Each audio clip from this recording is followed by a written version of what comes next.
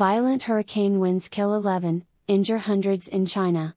11 people killed by hurricane in China. 3,000 people evacuated due to hurricane winds. 9 crew members from a fishing boat that capsized during the storm are missing.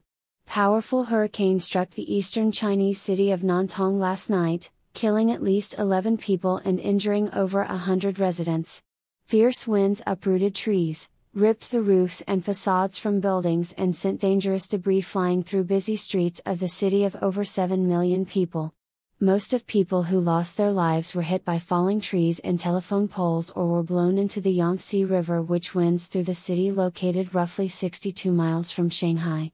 About 3,000 residents have been evacuated from the city as marble-sized hailstones pelted the area.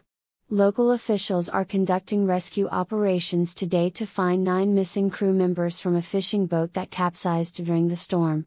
So far, 2 other members have already been successfully rescued.